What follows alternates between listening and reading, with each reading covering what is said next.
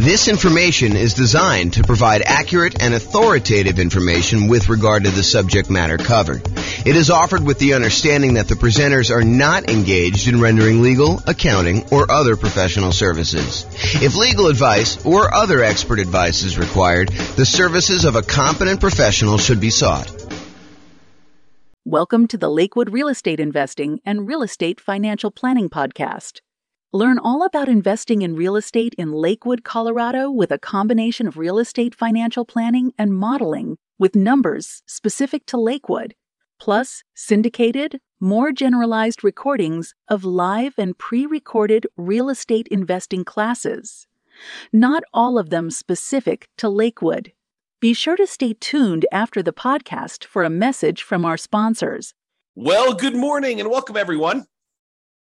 Got a pretty exciting class today. I think this is like the traditional comparison that you've been waiting for.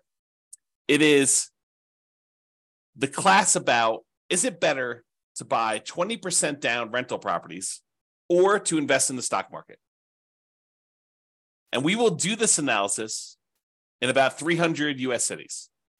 So the idea is, what if we decided to look at if buying 20% down rental properties as an investor, no nomad, no house hacking, no BRRRR, no kind of like fix and flips or anything like that, just buying traditional 20% down, non-owner occupant investment loans on rental properties in that market, using that market's kind of median price home and the rents that they would get from those types of properties as quickly as they can.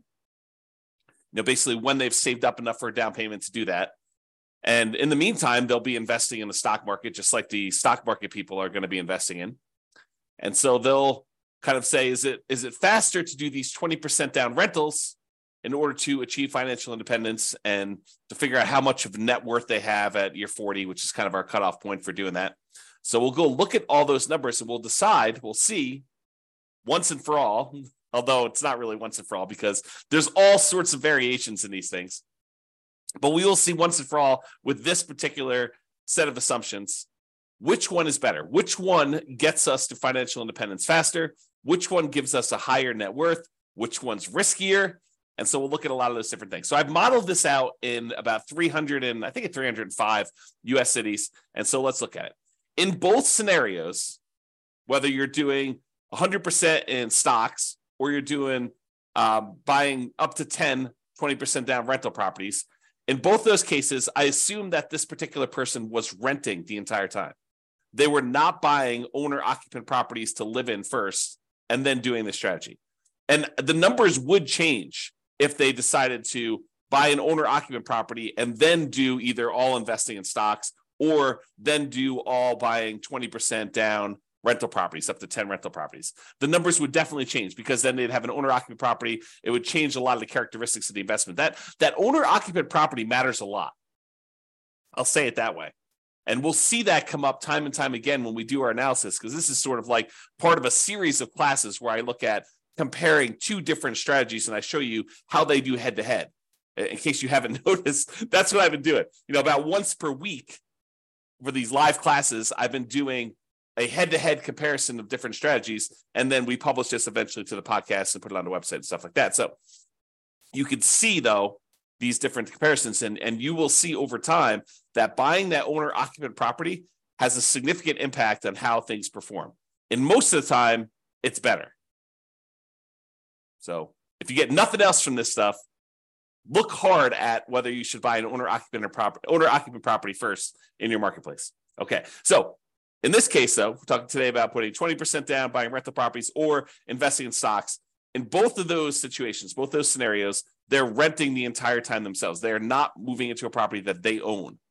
Okay, trying to make it as fair of an apples-to-apples comparison as we can. In the cases where they're putting 20% down, they save up their money until they have 20% down for non-owner occupant property, and then they repeat that until they have 10 properties, 10 rentals in total. Then they stop buying. Any extra money that they have coming in, they stick in the stock market just like the people investing in stocks, except these guys would have 10 rentals at that point. They buy the next property when they've saved up enough money for the down payment, plus any closing costs, plus 6 months of reserves for their personal expenses, plus 6 months of reserves for every property that they own so far. So if they only own 2, they need 6 months of reserves for those 2. If they own 8, they need to do reserves for all 8. And additionally, they need to be able to qualify for the loan based on a 45% debt to income ratio. We don't just give me a pass and say you don't need to qualify for a debt to income ratio. We do that calculation. So in markets where you have, challenging economics, where the prices are really high and rents are not quite that high, and that actually hurts your debt to income ratio because maybe you have negative cash flow on them, then we need to overcome that if you're really close to your debt to income ratio in order to be able to buy the next one. In cases where buying a property has really good cash flow economics, the amount of the price to rent ratio and your expenses on that property are such that when you buy a property, it actually helps your debt to income ratio, then that actually is probably not a factor. Your debt to income ratio will be easy to achieve there. Okay. But we do that calculation. So it's important for you to realize that that is a factor in this stuff. And while the 20% down people are saving up to buy their rental properties, they're also investing in the stock market with any extra money they have. So I've assumed that they're taking the extra money that they have and they're investing in, some type of index fund or something like that in order to save up their money and get a return on it while they're waiting to buy their property. So they're not significantly handicapped by having this money in some type of really low return thing, while the other people who are doing only stocks have it in some type of really good stock market account. And the people that are investing in stocks, they don't have any property at all. This is just stocks completely. And if you want to see the comparison of this, I have the URL on the screen. I'll try to put it in the show notes. If you're listening to this on a podcast, so you can kind of go and tag that. If you're watching the video, you can see it there and type it in. Or just go to the model page and you can go find the one that says 20% down payments versus stocks. And you can find it that way too. All right. So what does it mean for them to be financially independent? I want to talk about this so that you understand what triggers someone being financially independent. And this is the same definitions I've been using for people when they're thinking about being financially independent themselves, but this is the mathematical way we determine if someone is financially independent. And it comes from 5 different sources. I'll cover the 3 easy ones first. There are 3 sources that are super easy. It's all the passive income. So passive income from any Social Security, which we're not modeling in this case. Passive income from any annuities that they buy. You can buy an annuity. It's an insurance product. You basically pay a fee or pay a series of fees in if you're paying monthly or yearly or whatever it is. And then the insurance company will pay out a certain dollar amount each, whatever it is, month or year, to you as part of the annuity. So you could buy annuities. You could have Social Security, or if you have a pension, those count. Those are the 3 that we're really not talking about today, but those are 3 that would contribute to someone being financially independent. The 2 we're primarily focused on today is, number 1, net positive cash flow from rental properties, and number 2, any invested assets that they have, like assets they have invested in the stock market, as an example, times the safe withdrawal rate. And that gives you, if that number exceeds your expenses, then that means you're financially independent. So either the net positive cash flow you have coming in from your rentals exceeds your expenses, or your invested assets times your safe withdrawal rate exceeds your expenses, or some combination of those 2 exceeds your expenses, then you're considered financially independent. So let's say your expenses, I'll say this too, the expenses in each city vary.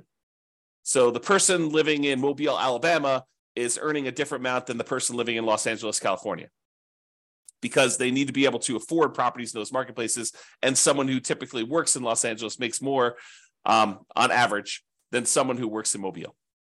Just kind of looking at the numbers of what income people make in different areas of the country, we kind of adjust for that. And we base it on being able to afford a home in that particular marketplace. Okay, so we adjust those. So that's saying if the net positive cash flow from all their rental properties exceeds their expenses. So if you're making $10,000 a month, you need your cash flow from your rentals after all the expenses like taxes, insurance, maintenance, PMI, principal, interest, mortgage, your maintenance, your management, all of the expenses get subtracted. Your net cash flow has to exceed that $10,000 a month in this example. Or if you've got whatever it is, $5 million invested in the stock market, and you're timesing that by a 4% safe withdrawal rate, which I think is what we use for this, then that would be whatever that is per year. $5 million times 4 is that $200,000. So they're making in excess of what they would need to do in that particular case. If you think about it this way, if you have $1 million invested in the stock market and you have a 4% safe withdrawal rate, you're making about $4,000 per year that you could safely, and I'm using that in quotes, withdraw from your asset pool with a very low probability of you running out of money. It's not saying you can't run out of money, depending on how the market does. We don't know how the stock market's going to perform in the future. And I think that's one of the challenges with a lot of this modeling. That's one of the reasons why I like to run Monte Carlo scenarios, but I'm not going to go into that today. But that's one of the things we think about. You run Monte Carlo scenarios on all the real estate stuff, and you run Monte Carlo scenarios on all the stock stuff, and you can kind of do them together and see how your risk profile changes for that. But I'm not going there, not today.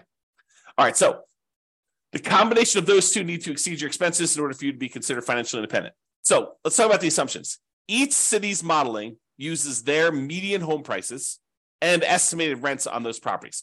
We did not apply any of the 88 strategies I have to improve cash flow. So these are not like optimized properties. It's not like you went and you found the best of the best of the best deals and you applied all the best kind of practices we have for improving cash flow on all those in order to optimize for whatever your cash flow would be.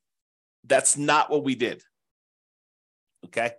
So these are sort of like run-of-the-mill, median-ish price properties. You could do a lot better than this, kind of picking your things. And also, I would say I somewhat handicapped stock market. I think some people would argue the stock market has done better than what I used for my assumption, which was 7%. I use 7% per year in the stock market. Some people are like, well, James, that's really low. I mean, the stock market's obviously returned whatever you believe it to be. And I'll say, I think this is a defensible position, depending on what you're investing in the stock market. But, if you invest in other things, maybe you do better than this, maybe you do a lot worse. And that's why you could change these assumptions and see how it affects things too. Okay. So each city's modeling uses their median home prices and the estimated rents on those properties. We did not apply any of the 88 strategies to improve cash flow. Just talked about that. The job income, as I mentioned before, it does vary based on what city you're in so that you can afford a property in that marketplace. We didn't want you to be in a marketplace where you make so little that you can't afford a property in that marketplace. But then at the same time, in order to become financially independent, you need your kind of like assets to overcome your expenses now. So because your income is higher, you have a higher threshold to be considered financially independent. So even though we give them a little bit in higher income in that particular marketplace, we also penalize them a little bit, saying that they now need to overcome that number in order to be considered financially independent. So to those that are given more is required. Another way of saying that. Okay. We just started off in every one of the cases, whether they're buying stocks or they're buying 20% down rental properties, everyone started with just enough such that they would have had enough for a 5% down owner-occupant property with some closing costs. In other words, everyone starts with 7% of the price of a property in their marketplace. 5% plus a couple of percentage points for some closing costs. And if that number is below $10,000, we set a minimum of $10,000. And this is true even though they're not buying an owner-occupant property. But the reason we set it up this way is we are going to compare this to people that do buy an owner-occupant property. And so I wanted to be close to apples as we could. So they all start with money as if they could go put a down payment down and buy an owner-occupant property, even though in this particular case, they're not. They're 7% of the way toward their 20% down payment in the case where they're buying rentals, and they're 7% of the way in order to take that money and invest in stocks. They're not really going to buy a rental property, but they could if we do another strategy where we compare these. Okay. And then the interest rates, if they were going to buy an owner occupant, they'd be about 6.5. In this case, they're not. And if they're buying that 20% down properties, we assume the interest rate's about 7%. So it's pretty close to where we are today, although, and I could change these, but right now we are using 7%. And if they change a little bit, we can go through and we could change all of them and rerun all the scenarios. The challenge is if I do this video now and you watch the video, if you go to the website for the modeling thing, I may have changed those numbers at some point in the future. And so what you're seeing on the models page may be very different than what we're talking about in this particular presentation. Okay. And I told you already before, they're earning 7% in the stock market per year. That's their rate of return. And they're earning that whether they've got a little bit of money in the stock market waiting to save up their down payment to buy rental properties, or they're only buying stocks, they're earning 7% per year. I also modeled this out over 100 years because sometimes I stopped at 60 originally, 60 years. And then I was realizing that some people were not financially independent by year 60 and that they were achieving financial independence just after that. And so I was like, well, where do you cut it off? I was like, I'll just go out to 100. People realize if they're 50 years old, they're probably not going to live to be 150, but they can at least see what the modeling looks like going out that far. And if you want to see all of my assumptions in detail, you can go to the realestatefinancialplanner.com/model in order to see that. MODEL, model. All right, so let's talk about it. I'm looking primarily at two metrics. Number one is how long did it take them to be financially independent and how much net worth they had. So let's talk about how long it takes them to be financially independent first. You might think, oh, James, this real estate stuff is obviously going to do better and it's going to be better in every case.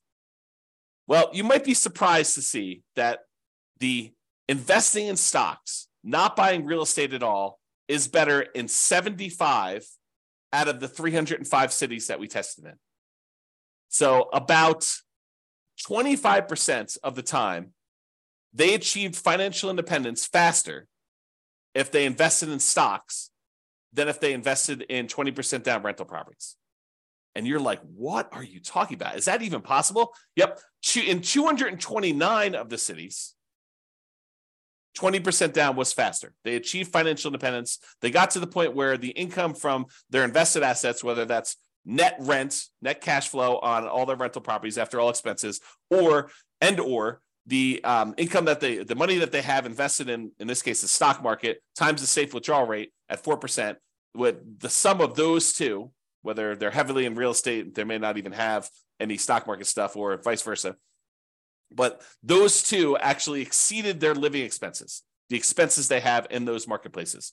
In 75 cities, it was faster for them to do the stock market. In 229 cities, it was faster for them to put 20% down. And in one city, it didn't matter. It was tied. They achieved financial independence at the exact same month. All right.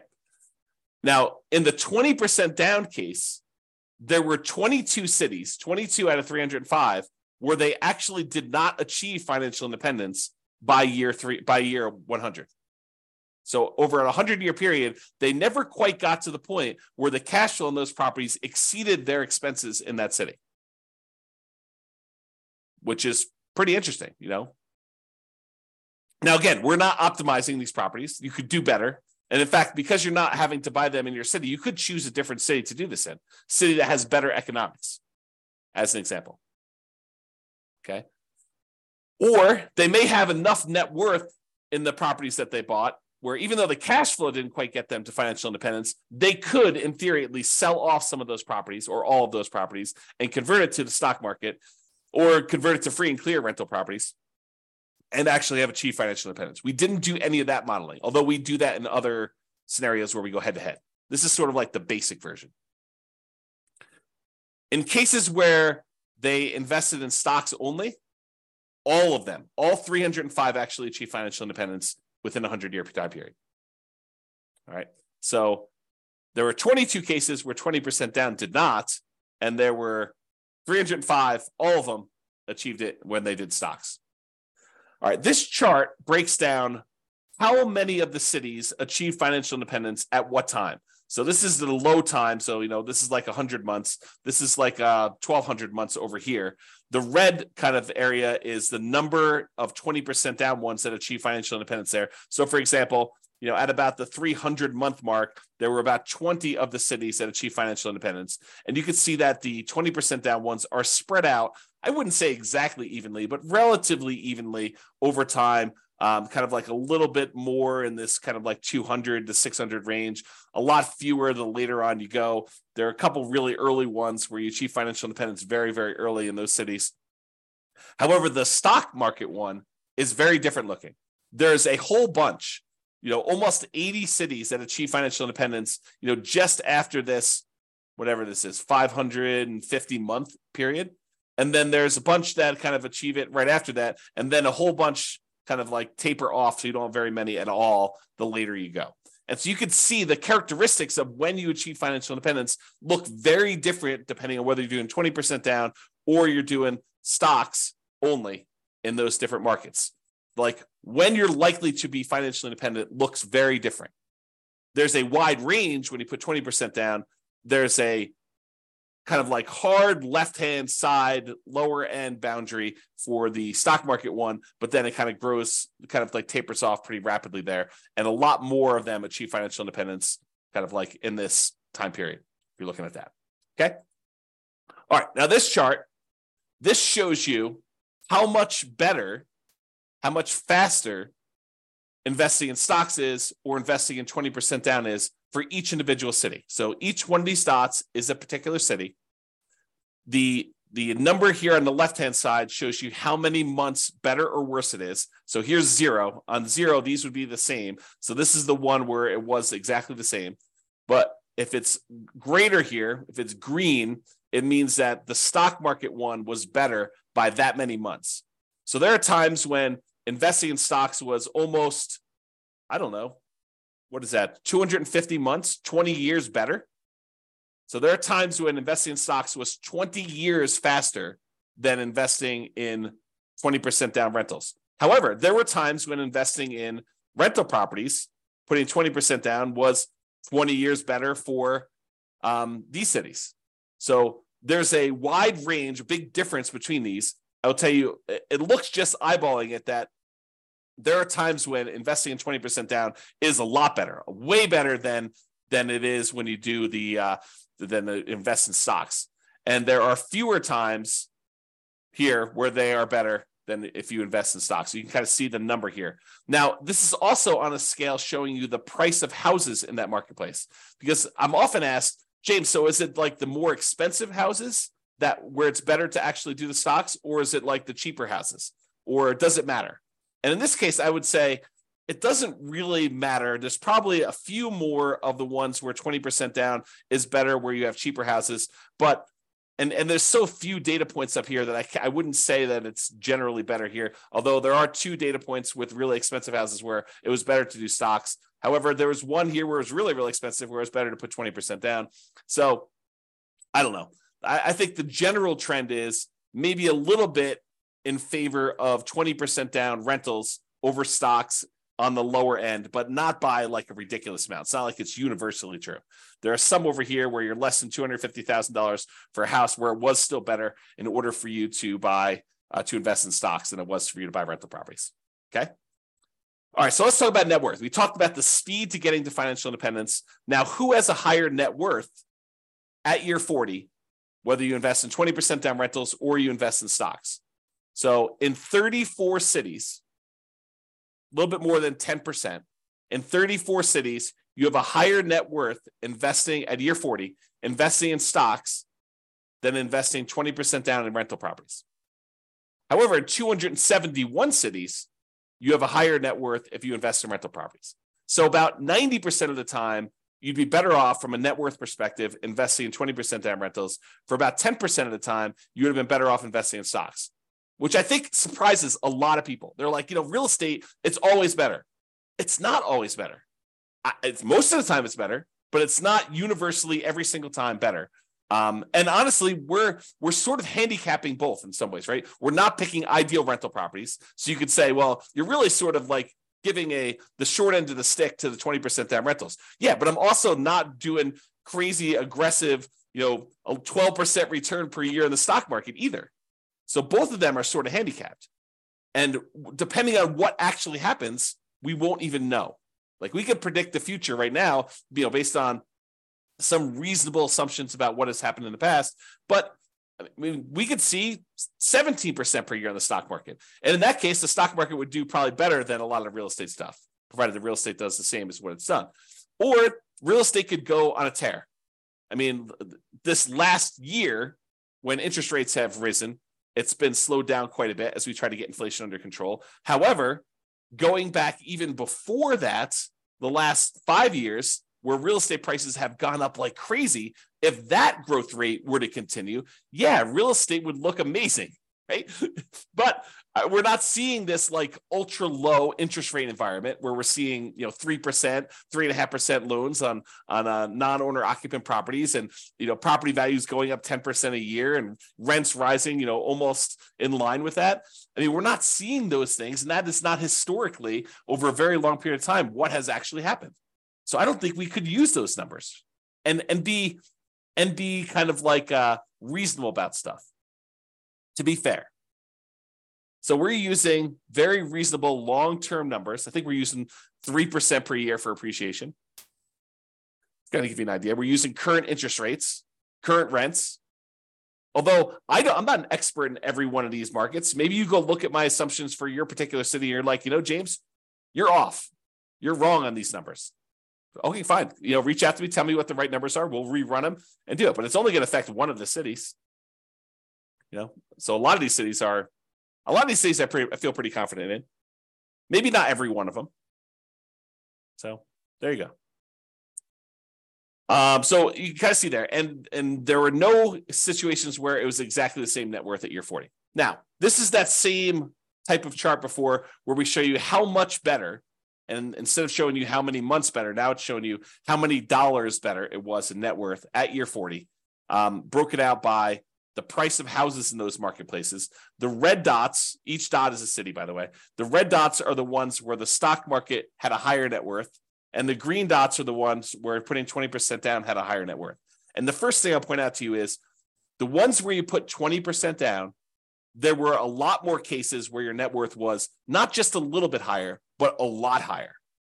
So you had a much higher variance, much higher range of how much better these strategies were. Sometimes putting 20% down was not like $500,000 better. It was like $10 million better, significantly better. But the red ones, the ones where the stock market was better, those all are relatively small differences better. So, they might be better, but it might have only been better by, $500,000 as an example. And there are not that many of them, as we showed you before. Okay. Now, is this skewed toward higher price houses? Yeah, maybe a little tiny bit. The higher your priced houses, the better the stock market was than buying the rental properties. But there are some cases where doing the rental properties, 20% down rental properties, where you're putting, where you had really expensive properties, where those were better too. There's a couple green dots at very expensive houses as well. It tends to look, just eyeballing this really roughly, that when you have low-priced houses and you're buying 20% down rentals, you tend to have a higher net worth than if you invest in the stock market. But there are exceptions to that. There's at least one right here where that's probably in the $200,000 to $250,000 range, and there's a whole bunch between $250,000 and $500,000 where it was better to actually invest in stocks. Okay. All right. There were 21 cases where even with 6 months of reserves for your personal expenses, 6 months of reserves for a rental property when you buy a rental property, that the cash flow is so ugly buying rental properties that you ran out of money. And those were all cases where you were buying rental properties. You never ran out of money if you were doing stocks. Okay. And in 284 cities, you didn't run out of money in any of those. Okay. But in 21 cities, there were ones where you ran out of money. Now, we did not apply any of the 88 strategies to improve cash flow. We did not cherry pick better deals. If you happen to be in a market where the cash flow is really, really, really, really ugly, you don't have to buy into your marketplace. If you're in a city where, every time you buy a property, it's negative $3,000 a month cash flow, maybe you go to a different city. That just seems obvious to me. Or maybe you do a different strategy. You don't put 20% down in those cases where you'd have significant negative cash flow, because the more you put down, the less negative cash flow you're likely to have. Okay, so there are 21 cities with my assumptions where we did run out of money in this case, and you can go drill down into each individual city to see how they compare. Look at your city and see. And this shows you like the ones where you were likely to run out of money. The red dots are the ones where you ran out of money, and it tends to be you have a much more likelihood of running out of money the higher the price point. So sorry for people in California where you have really expensive properties. Because I bet you, not all of them, but I bet you a lot of them are California. All right, so here's a summary of some things. And we do both average and median here to kind of show you the difference. See, the medians, when you take, like, for example, net worth, we take the highest net worth, we take the lowest net worth, we sort them in order, and then we look at the middlemost number. That's median. Or we take the stack of all the different net worths, we add them all up, we divide through by the number that we have, and that gives us an average. So when we look at the median net worth at year 40, when you put 20% down, is about $8.9 million. Squint really hard, it's about $9 million. Okay, so about $9 million when you put 20% down to buy properties. That's the middlemost number at year 40 for kind of net worth. Now realize these are in inflated 40 years in the future dollars. If we want to think about what that number means in today's dollars, it's about a third of that.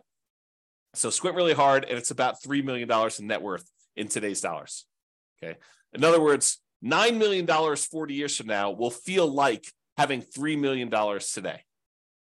So if you have $3 million today, that's about what it will feel like to have $9 million 40 years in the future, just from inflation.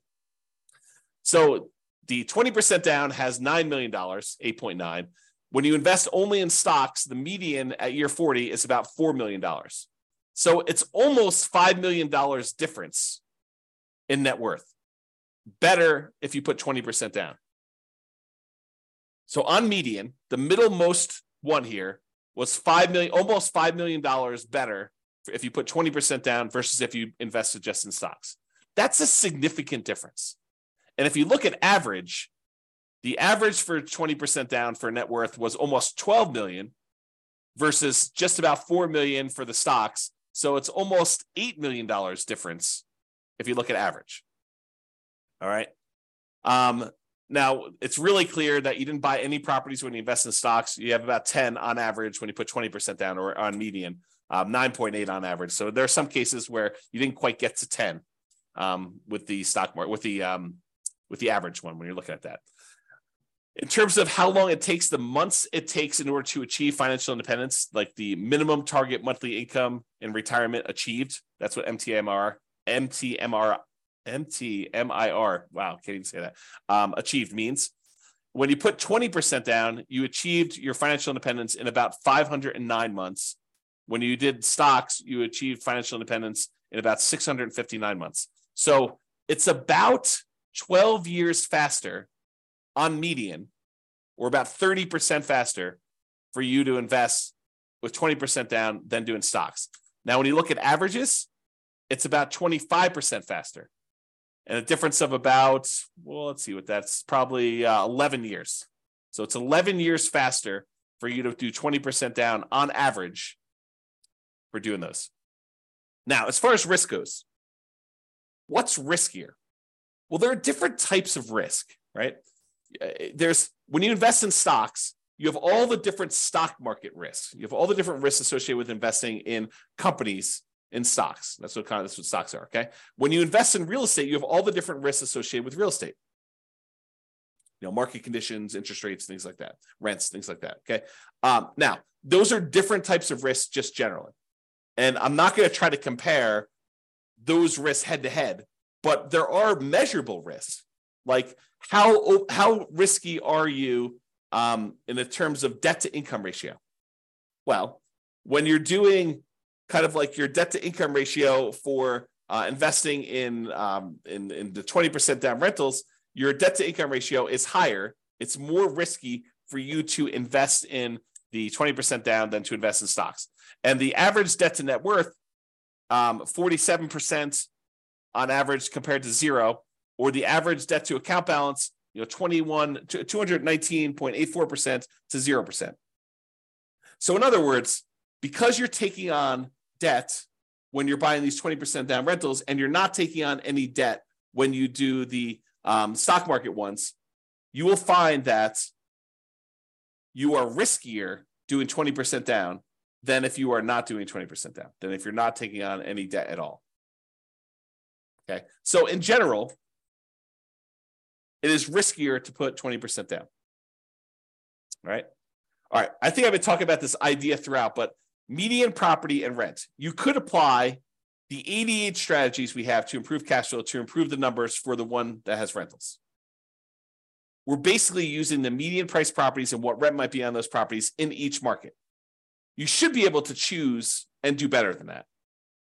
And I do model some of those improvements in the other scenarios that we run or the ones that we plan on doing videos if we're in the future. So you'll see the impact of that as we go, or go look them up now. There are a lot of them are available. Now, if you happen to be an expert in your local marketplace, you look at my assumptions and you're like, James, these numbers are off, go ahead and reach out to me and I can change them. And we'll change them and we'll rerun everything.